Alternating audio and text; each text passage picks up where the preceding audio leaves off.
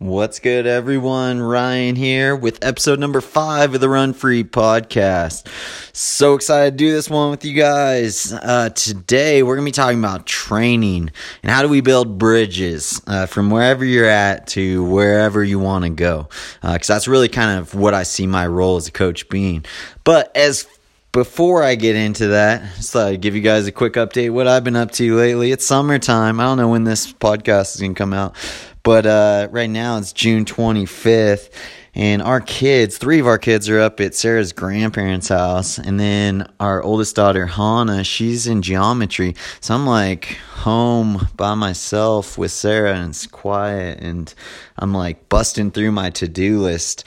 Feels kind of crazy. Usually this is the opposite of summer, where I'm just in kid land the entire day. So it's been nice but quiet. I'm kind of ready to have my kids back home and go explore with them a little bit. Kind of miss them a little bit. But anyways, it's been fun to get down on the to-do list, knock out some of those things. Yesterday, my oldest daughter and I, Hannah, we live out in the sticks here in Flagstaff, and so we actually have a water cistern.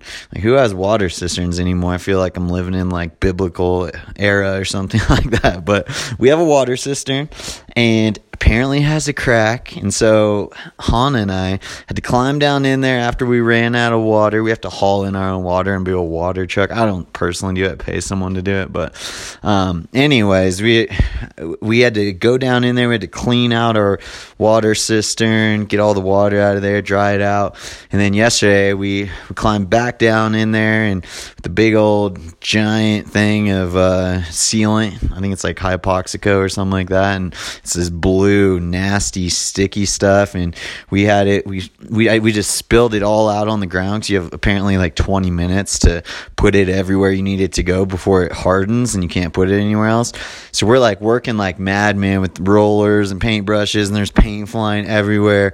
So we both get out of there 20 minutes later, and we look like Smurfs. I still look like a Smurf. I have like blue Hypoxico all over me. I have no idea if that's harmful or not, but anyways, that was really random, but I thought I'd share with you guys a little bit what I'm up to. On the more exciting note, head into Australia next weekend, actually a week from now, which is Tuesday. And Sarah's running a half marathon there, which is it's one of her favorites. It's where she has a personal record in the half marathon, and we're hoping to go knock it down in about 10 days from now. So it's been really exciting to see her kind of grow and have some good racing. From Boston was not what we were hoping for, but she was coming off injury and only had about a 5 or 6 week build up for that. So she was kind of playing with the shorthand. But now she's just been putting together, consistency, workout after workout, getting in better shape, and doing some of the most impressive stuff I've ever seen her do up here.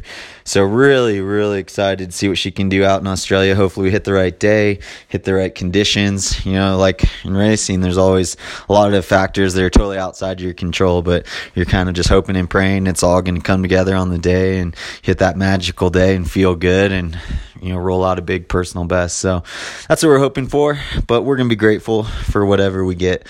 Kind of learned to have open hands as we go into these big races, even though we have this kind of like underlying expectation, and I would say more of a hope that she's going to run a personal best, but yet we know like the day can play out in a lot of different ways, and we know it's going to be most beneficial for us if we just maintain a grateful attitude no matter what the results are. So that's kind of how we're going into it, our mindset going into it, but super excited for that trip. But I hope your guys' training's going well. Hope everyone is getting fit, getting in shape, and excited to talk to you guys today about how we build these bridges and get into the last of the 5 fingers. I've kind of gone through 4 of them now. The last one is just talking about training. So what I did is I just wrote out different principles that I've kind of learned throughout my career, and actually principles I've learned from kind of great coaches that I've had the pleasure of being under throughout my 20-year pro running career, and some of the things I learned from them that I want to share with you guys because they were super beneficial, super helpful for me to know as an athlete, and I want to relay that information, pass it on to you guys so that you can get the same benefit benefits I got from these principles. And the reason why I call them principles is because for me, there's always this struggle between like following principles and following laws. And, let me explain a little bit about what I mean by that, because by following laws, I'm not like talking about following the speed limit when I'm not driving, although I do kind of struggle with that one. I'm currently working on that. But I was like, I probably shouldn't have said that, but we're just gonna leave it in there because I don't like to edit my podcast. I like to just let them roll out of me, and if they're a little rough, a little raw, at least they're real, So anyways, oh man, I'm on a bunch of rabbit trails already. But anyways, so principles versus laws, and what I would find for myself is I'd get a schedule on whatever it was, Sunday night usually, and have my whole week laid out for me. Sometimes even early on in my career, my dad would give me like 3 months of work in advance of like the whole schedule for 3 months. And that became law to me. Like I had to follow that.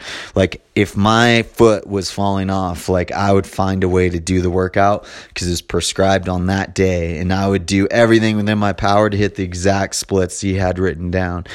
And I've kind of observed and seen and learned to understand that that's just not a great way about going about training. Coach Renato Canova, I worked with him briefly. He coached Moses Mosop, a lot of the best Kenyan athletes in the world, a lot of the best marathoners ever. And one of the things he told me early on when we started working together, he's like, the training should follow the athlete, not the other way around. And that is so, so true, which is why we only prescribe 1 week of training at a time, because we need to be tweaking things like based on how you're feeling, based on how you're responding to training, based on workout results that we're seeing in your guys' logs. So super, super important that the training is tailor-made for where you're at week by week. And even within the week, oftentimes when I'm coaching my athletes, I'll shift around what's going on within their week based on the last workout they did or how they're feeling on an easy day. I might give them an extra day if they need it. So anyways, these are principles I want you guys to follow. And principles are not like hard set, fasting concrete. They're like ways of thinking about training and how we want to frame training in our mind, how we want to operate. What I think about it mostly is like principles bend and flex.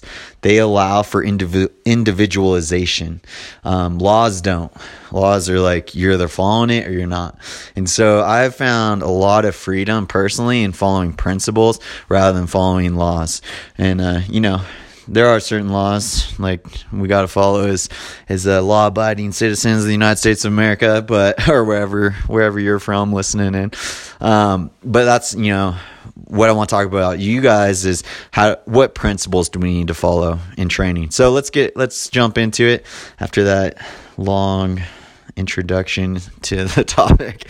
The first thing I wrote down is just this principle of having evolving stimulus in your training. So we want you to feel like your first week of training is not that hard, because it should just be a very small step from whatever you've currently been doing. And this is where people get in trouble, is they try and bite off more than they can chew, like they go from not training at all to trying to run 5 miles every day for 6 days of the week or something. And it's too big of a step. And not only is it too big of a step for your body physically, and your risk of injury just goes through the roof when you do that. I would also argue it's too much mentally. Like you need to mentally just be like, okay, I just need to do a little bit better today, or I just need to do a little bit more this week. I don't need to become Superman in one night. It just takes the pressure off of like, oh man, I got to rally so hard today. Like there are certain workouts, and they're big workouts, and you are going to have to rally for them. You are going to have to get up for them. But in general, we want you guys to feel like you are almost not even noticing that your training is getting harder and harder. And then within that, like how I love to structure my training with my athletes is I love to build volume for 2 weeks and then take a down week. And so we go up for 2 weeks and then back down. And I call those down weeks of absorption, because that's how I like to think about them, both as a coach as an athlete as well, is we're doing all this really hard work. And then we need some time to just like let our body like absorb all that hard work we've been doing. And what I really like to do is in build-ups on these down weeks. Those are great weeks to race on.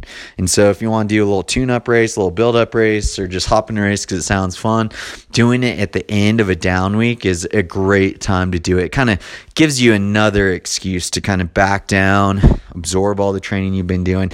And then what people usually find is they race and then they feel even better after the race coming back into their training because they've just kind of let their body kind of catch up with everything they've been throwing at it. So with this evolving stimulus, we also want to have these weeks of adaptation in there, which you should see in your training plans that we're developing. All right, next is another mistake I've made myself personally and also observed kind of in the running community, and that's just running every day kind of the same pace. So something my dad told me when I was first getting into sports, like make your easy days really easy, make your hard days really hard. And that is such sound, wise advice for runners from the very best guys in the world all the way down to just recreational runners. Like especially recreational runners, I think struggle with this more with even elite runners because say if your marathon pace is 9 minutes per mile, then like you'll probably want to run 9:30 per mile on your easy days, but you need to be going even slower than that. Like for example, if I'm training, I'm running 15-mile tempo runs at 5-minute pace at 7,000 feet. The next day I'm jogging 8:30 pace. So I'm running nearly 3.5 minutes slower than marathon pace on my easy days. So that just kind of gives you an idea of, it doesn't have to be that drastic, but we do want to see a really big separation and difference between how fast you're going on your easy days and how fast you're going on your hard days. And kind of the general principle you want to follow is just to listen to your body. If your body feels like moving along, you're feeling good, that's fine, but you should never feel like you're working on your easy days. Like it should always be conversational. You should always finish feeling like you can go a lot further if you wanted to. You should finish feeling pretty good, although you might be kind of tired from the workout the day before, but you should kind of finish feeling almost better than when you started. So that's what I want you guys to think about when you're doing your easy days.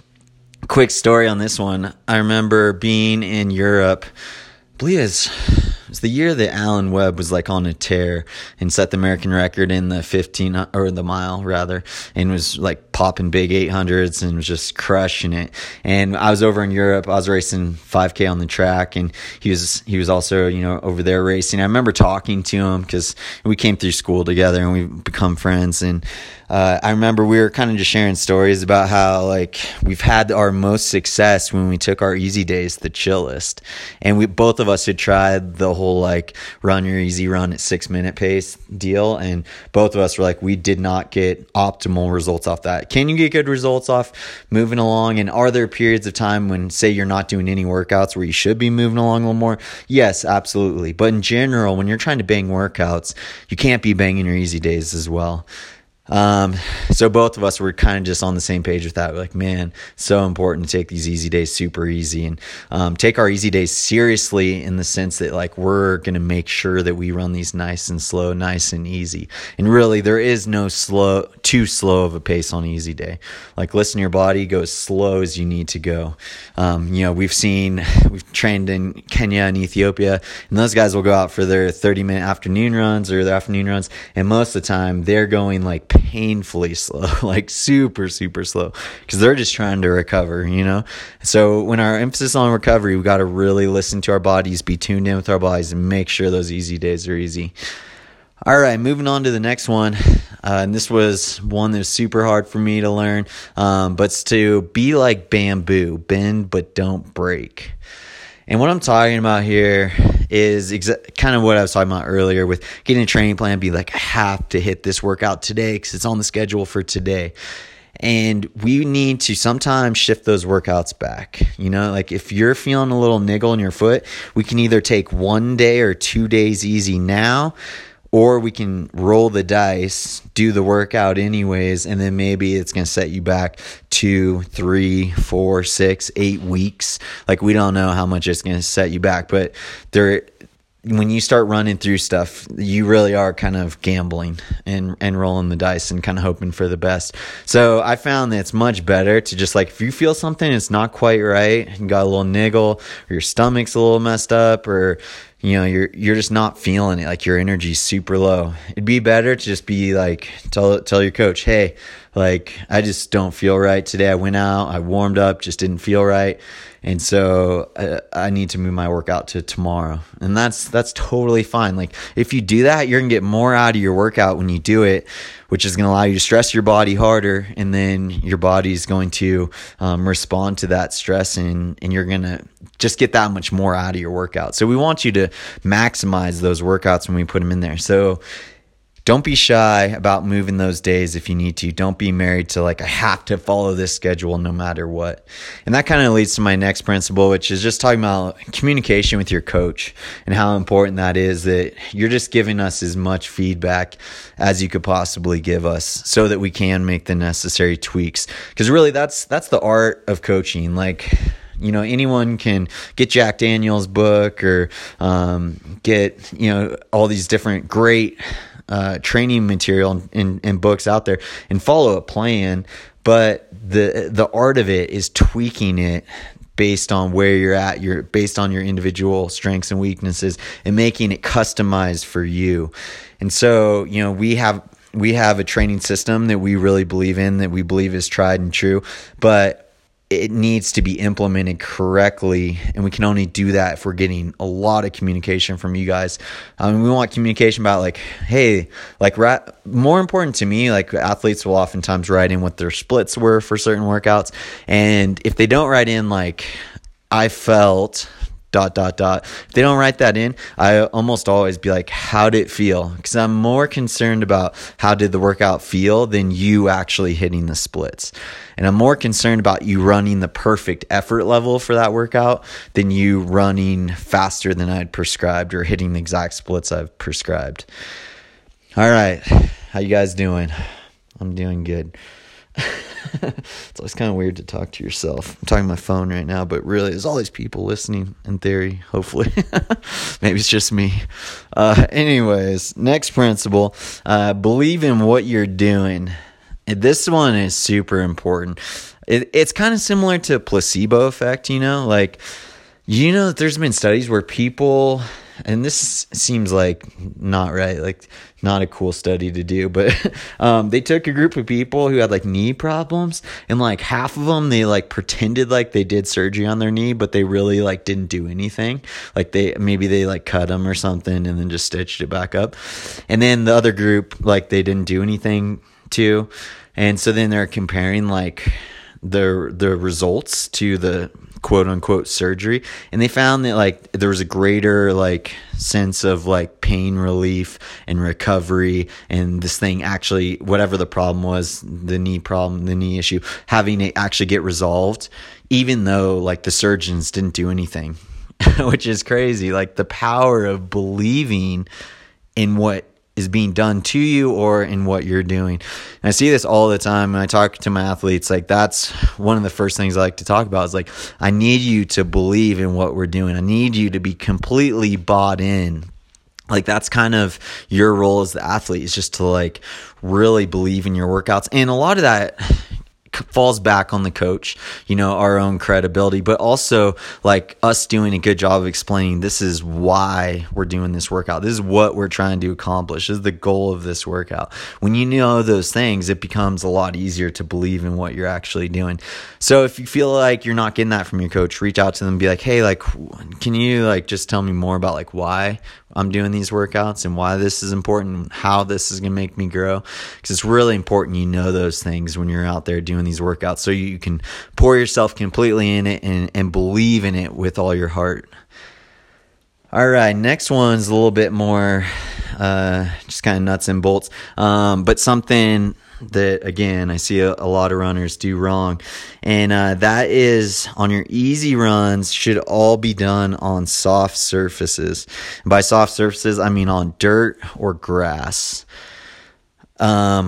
So this is to kind of avoid the pounding on the body, because obviously running, that's kind of the biggest thing that causes a lot of injuries is the pounding. You know, you look at running versus cycling, and it's like cycling, there's so many less injuries, and yet those guys train for so much longer and so much more intensely. It's because there's no pounding on the body. So we want to limit the amount of pounding on your body. So if you have access to grass, to dirt trails, to dirt roads, run on those. And you see this with the pro running community. Almost everyone across the board does all their easy runs on dirt surfaces.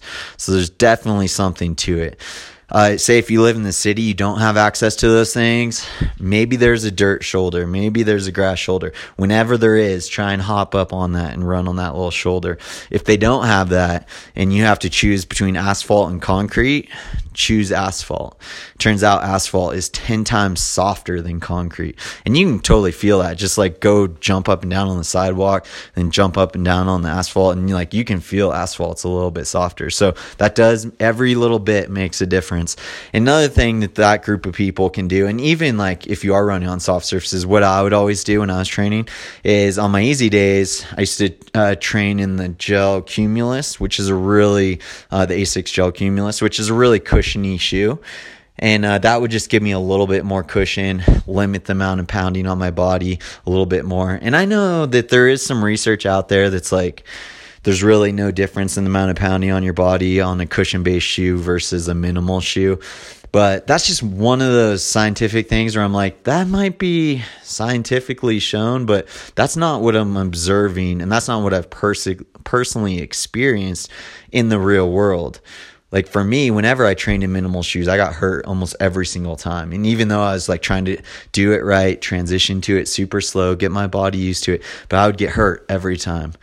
And this is something you see with the pro athlete running community. Like they do their easy runs in a lot bigger shoes than they're doing their fast runs in. So I think that's just a good, solid principle to follow. All right. Next one, I want to talk about tracking progress. This is super important that you guys do pay attention to. And here's the thing with tracking progress. Make sure you track your bad workouts as well as your good workouts. So keeping a running log is great. And, if you're on Training Peaks, that's kind of your running log. But it's just a great thing to have so that you can look back and measure progress, and you can see how much you've improved. And I was talking to Hannah, my oldest daughter, about this today. She did like a 4-mile threshold, and I was looking back at her old training log, and I was like, look, like last time we did a threshold, you averaged like 6:20 pace, and today you average 6:09 pace. Like, look how much you've grown. And then she gets all excited about that. She's like, oh man, yeah, I'm doing good. Like, I'm getting better. And then she starts getting excited, and then it just builds this ball of momentum. So we definitely want to track what you guys are doing, and we make sure, like I said, you track your bad workouts as well. Because I know for me, like, I always write down my good workouts, whether I'm in the weight room or running, but I never want to record the bad ones, kind of like the Egyptians when they kept track of their history. I guess they would only record the good things that happen. But in order to get a true picture of your guys' progress, we need to see those bad workouts as well. And we need to look back through that from time to time and identify the things that we think contributed to those bad workouts, or things that are contributing to your growth or your lack of growth. Like, it's just so important that we're tracking progress. So make sure you guys are doing a good job of filling in your workout and your workout results and times and splits and all that stuff. All right, next principle, and this one is to push when you're feeling good and do less when you're not feeling it. So this one was hard for me because, like I said, if I saw a workout written on a page, it had to be done. I had to complete it, But really, this is that's not a good mindset to have with workouts. So what I want you guys to do with your training is, if you're feeling really good, finish the workout. Feel free to go faster than prescribed. Like you don't always, unless it's before race. So I guess unless the coach is specifically absolutely no faster in this, because I will do that with my athletes I'm training from time to time. But for the most part, if you're feeling good and you want to run faster, like please do so. And so I like to, when I'm like on a biking with athletes, they're feeling really good, man, I'm going to throw maybe a little bit more at them, add some volume to it, have them go a little bit faster. If they're not feeling good, I might cut out a couple intervals. I might make that tempo 1 or 2 miles short. Or one thing I like to do with threshold runs in particular, say if you have an 8-mile threshold and you're off, you're just like not even close to the pace that we're trying to hit and you're just not feeling right more than anything. What I'd do with you if I was out on the bike with you, I'd be like, all right, we're going to stop at mile 6, take a break, take 2-3 minutes, whatever you need, collect yourself, get yourself ready for the rest of this threshold, and then we're going to go back and finish it out. So giving yourself little breaks is not a sign of weakness. It's not like, oh, I'm so bad, I took a break in the middle of my workout and it wasn't written in there. No. Like, that's just being smart. So I want you guys to be smart. If you're not feeling good, make alterations to your workouts. It's okay. Like, you don't have to ask for permission. Unless, like I said, if the coach puts a speed limit on there and is like, no faster than this pace, like that's for a very specific reason. Maybe you have a race coming up, or maybe he or she wants you feeling really good for the next workout. So do pay attention to that. But if that's not on there, feel free to make some adjustments according to how you're feeling. All right, next principle is about consistency, and consistency is king. And make yourself get out the door. And this is one that I'd have to tell myself all the time, because I remember when I was running professionally, oftentimes is usually in the afternoon when I'd have a really hard time getting out the door. I just woke up from like a 2-hour nap. I'm like all out of it, and I just don't feel like going for a jog, But I'd always be like, you're lacing up your shoes, you're going to get out there, you're going to start running. If you're not feeling good, then okay, like come back home, but always just like make yourself get out there, because oftentimes, and I don't think I did, but I would rarely do that, where I'd go out for a run and be feeling terrible and then just walk home. Like that didn't happen very often for me. Usually I got out there, I felt good, felt better as I finished the run, and I was really happy that I got out there. So make sure that you guys are kind of just not giving yourself the option. When your motivation is lacking, you got to tell yourself, like, there is no choice. Like, I am getting out the door. There is going to be some modifications. So I'm going to listen to my body once I'm out there. But the choice, or the matter of getting out the door, is not open to discussion. Like, it's going to happen. And this is something that I used to talk about when I was coaching high school cross country with my kids. I tell them, we find an excuse to work out. Because usually, like, people are finding excuses for why they didn't get their workout in. And I'm like, no. Like, we are the opposite of that. We find an excuse to work out. So, like, some of my kids, they had a field trip, I think a class field trip one day, and they weren't going to have time to run in the morning. They were leaving at like 6 a.m. or something. So a couple of my freshman kids were like, hey, coach, we're going to get up at 3 a.m. and do our workout so that we make sure we get it in before we go. And I was like, that's what I'm talking about. Like, you take that kind of mentality, and I don't care if you put it towards running, you put it towards business, you put it towards your kids, your family, your home, all that. Like, if you have that kind of mentality, like, good things are going to happen to you. Like, that's finding a way, like, that is going to serve you for the rest of your life.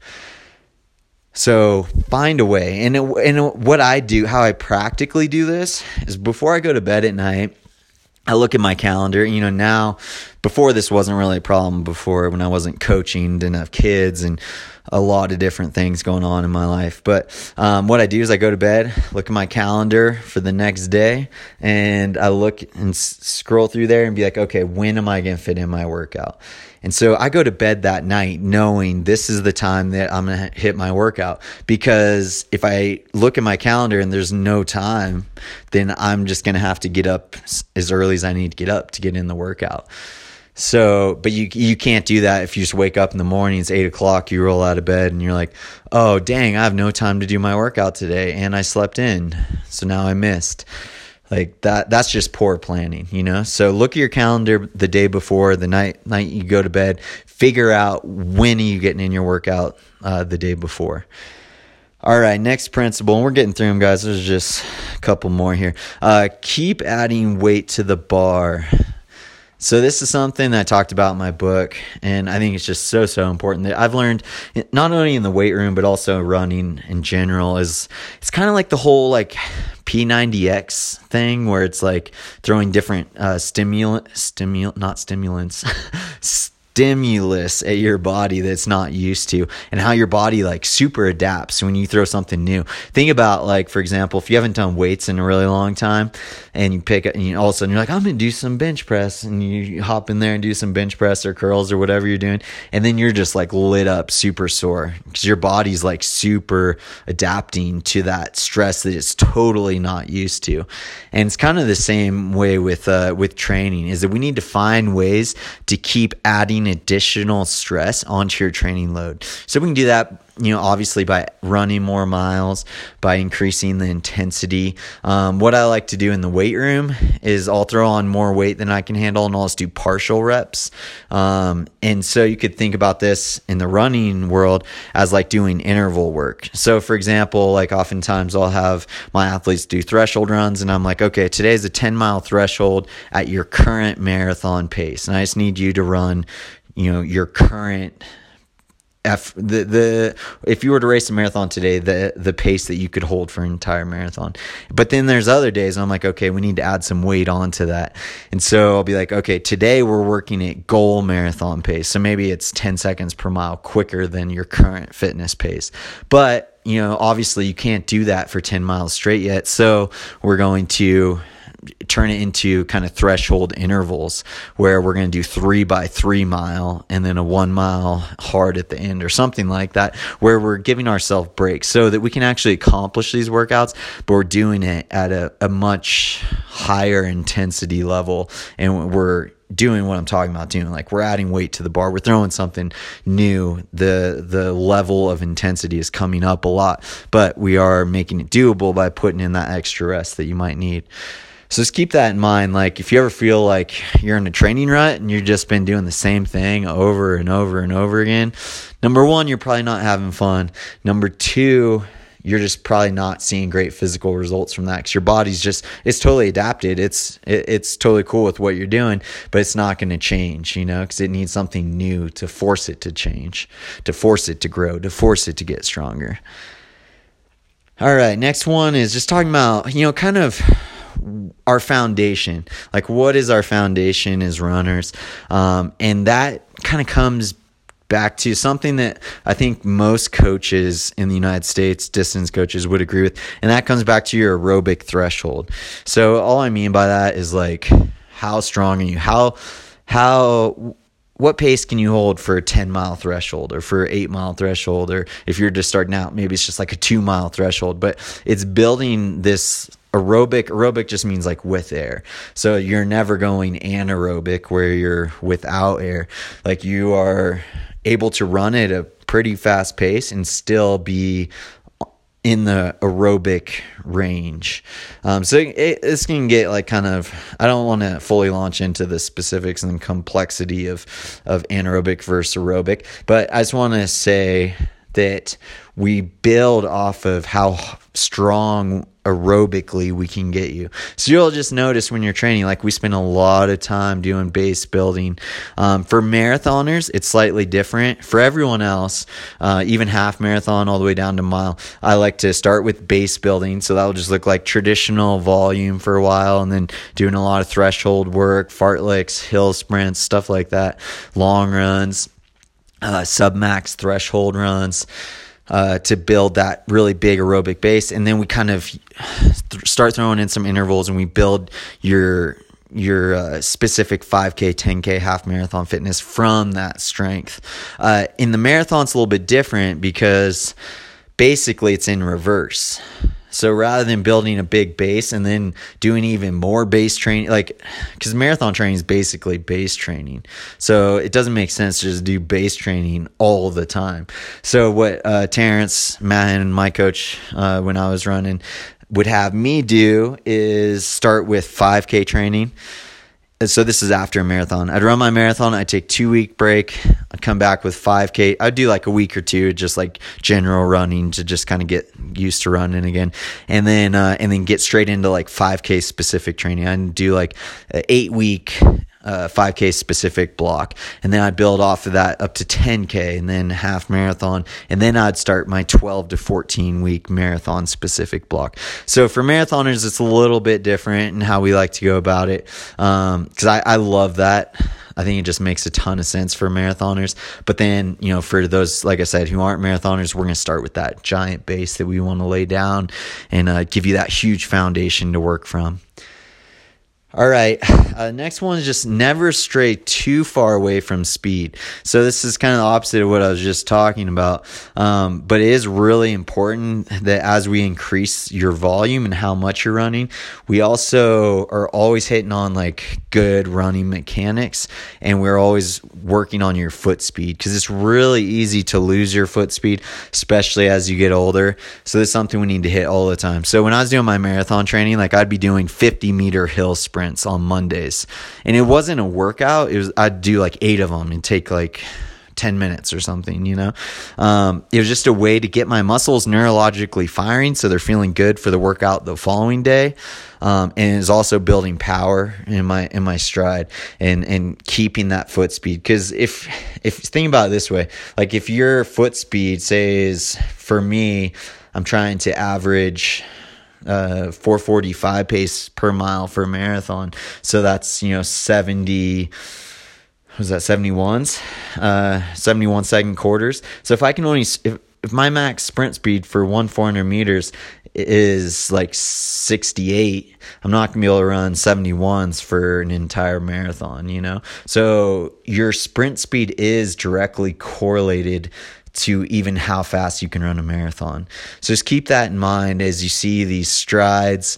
You see hill sprints on your training plan, like take those seriously, because we really need to make sure that your sprint speed is staying as fast as it can possibly be. And that should be year round throughout your training, from start to finish. You should always be kind of hitting on speed. All right, next one is hills are your friends. This is one, I talk about doing short hill sprints is a really great workout. Another workout that I love to do is doing these long uphill runs. And so they'll be like anywhere from 4 miles all the way up to, I think I've done as long as 9-mile uphill runs before. And you're just gradually, kind of pounding away uphill on like a 7% incline, give or take, for that amount of time. And why I love these workouts is they set up the next workout really well, because you have your heart rate high. It's like as high as it would be as if you're running, say, 9-mile threshold flat. Yet the amount of pounding on your legs is a lot less.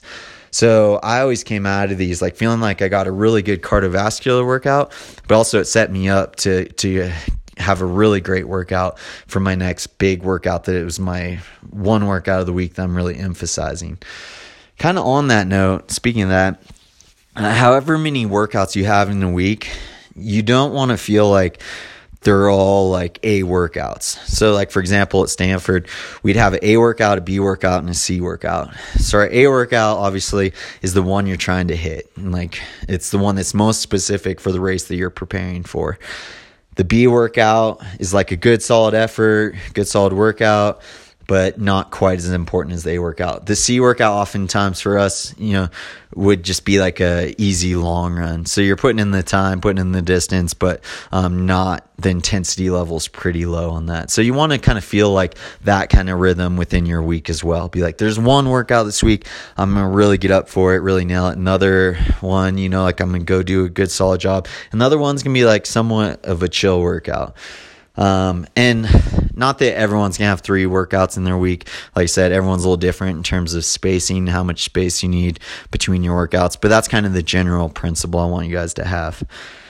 So anyways, going back to the hills and these uphill runs, just make sure that you do not run down the hill. So if you're doing these uphill runs, like have your family go for a hike at the top of the hill or something and give you a ride back down afterwards. Or, most people end up just doing these on the treadmill because it's just logistically a lot easier. Just pop into a gym, or if you have a treadmill at your house, set it on an incline, you run, and then, you can warm up and cool down outside even. But that way you don't have to run back down, because running back down just destroys your quads, and you're going to be a wreck for a while after that. So definitely do not run down on those long uphill thresholds. All right, 2 more, guys. So next one is work on your weakness while maximizing your strength. This is something my dad taught me when I was getting into the sport, and just made a ton of sense, and I experienced it to be true throughout my career, where I would say for myself, my strength, what made me a good runner was my aerobic capacity. Like endurance just came really natural, really easy for me. My weakness would be like speed and track specific speed. For the most part, like I'd have to train for a really long time to get in really good mile shape or really good 5K shape. Yet I could almost always go out and pop a threshold run or run a good long run and feel good and have fun doing it. And that's kind of how you know what you're good at, is like what workouts do you enjoy doing? Like, do you dread the track sprints, the track intervals, or do you dread the long runs? And those are kind of like the 2 spectrums. It's like, based on your answer to that question, we know like, well, you probably like this workout because you're good at it. Usually we like the things we're good at. And so knowing that information is super helpful for us, because we want to make your strength, what makes you good, what you enjoy about running, we want that to grow the most. We want to emphasize that. We want to nurture that. We want to cultivate that. But at the same time, we always kind of want to be in the back, kind of working on your weakness, And so, for example, say like for me, like in hindsight, if I could go back and do it all differently, I probably would just do 1 marathon a year and then just focus on the 5K for track season to work on my speed. Because the further I got away from my 5K fitness, the worse my half marathon was and the worse my marathon was. Yet I did not like doing the track stuff. And this is kind of what coaches are for. It's like they kind of make us do things that we don't want to do, that we don't feel like doing, that maybe we don't necessarily enjoy doing, but they know and we know. Like I knew this even myself. Like I knew that I needed to get myself in good 5K shape, but I was just like never wanting to trade, a spring marathon. The Boston Marathon is usually where I'd go in the spring. I'd never want to trade that for a track season, yet looking at like, me achieving my max potential in the marathon, I had to have that 5K speed. And when I lost it, like it was a downward slope from there. So there are going to be times in seasons where we might be like, all right, this is a 5K specific training block. Even though you're getting ready for a marathon, like we need to get your 5K as fast as possible. And this isn't probably going to be your most favorite block of training, but we need you to understand why it's so important so that you can do a really great job and pour yourself into it, knowing that it's going to help your strength. It's going to come up and support your strength because you've been working on your weakness. All right, last thing is just to switch things up, and that training should always have an element of fun. This is huge. My dad used to tell me, he's like, happy feet make light feet. And that's so true. It's like, if you're not enjoying your training, like that's something that we need to know about. And so, let us know. Be like, hey, this isn't fun for me. I'm just not enjoying my running right now. And don't do it based off one workout. You got to kind of look at the big picture and be like, the last month, like I just haven't been enjoying my running.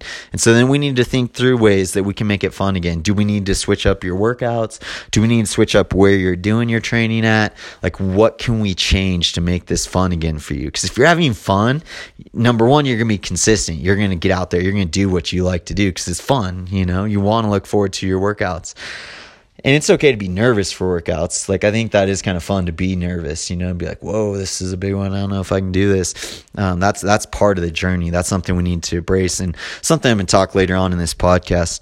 But yeah, it should just, your training should always have an element of fun to it. And sometimes it takes a little bit of creativity of how to find that element of fun. Maybe you need to find different people to work out with, work out a different time of day when your energy is better. All these kind of things can help you just keep things fresh, keep it fun. All right, guys. Well, we got through them all. Those are the major principles that I've experienced throughout my career and observed in the running community to be super helpful as we approach our training, as we approach building these bridges from wherever you're at to where you want to go. So kind of looking forward into future episodes, man, I have like 30 different podcasts written down. I have a giant whiteboard that I have in my garage, which is also my gym. And I have all these ideas that I've written down. I'll do like a set of weights, and then I'll be thinking about, I want to talk about this and that, and I'll get all excited and write it down so I don't forget, because I forget things super quick. So anyways, I got a whole list of things I want to go through with you guys. Everything from mainly it's focused on like what's going on in your heart, your mind, your spirit, and how we can pull on these things to get you to become the best version of you. And so we're going to talk about thankfulness, childlikeness, being bold. We're going to talk about healthy comparison and what that looks like, and a whole bunch of other stuff that I'm really, really excited to dive in with you guys on. With that said, if you have any questions, comments, things you'd like me to talk about, feel free to email me, ryan@runfreetraining.com. Those go directly to me. I'll be the one responding to you on that. But I'd just love to hear from you guys and hear your war stories, hear how things are going, and then also just to get some direction from you guys on the direction you'd like this podcast to go. And I'm really excited to keep putting these out for you guys. And man, happy training to you guys. Have fun this week in your training. Laugh a lot, smile a lot, and get the most out of every day. All right, guys, signing off. Until next time, happy training.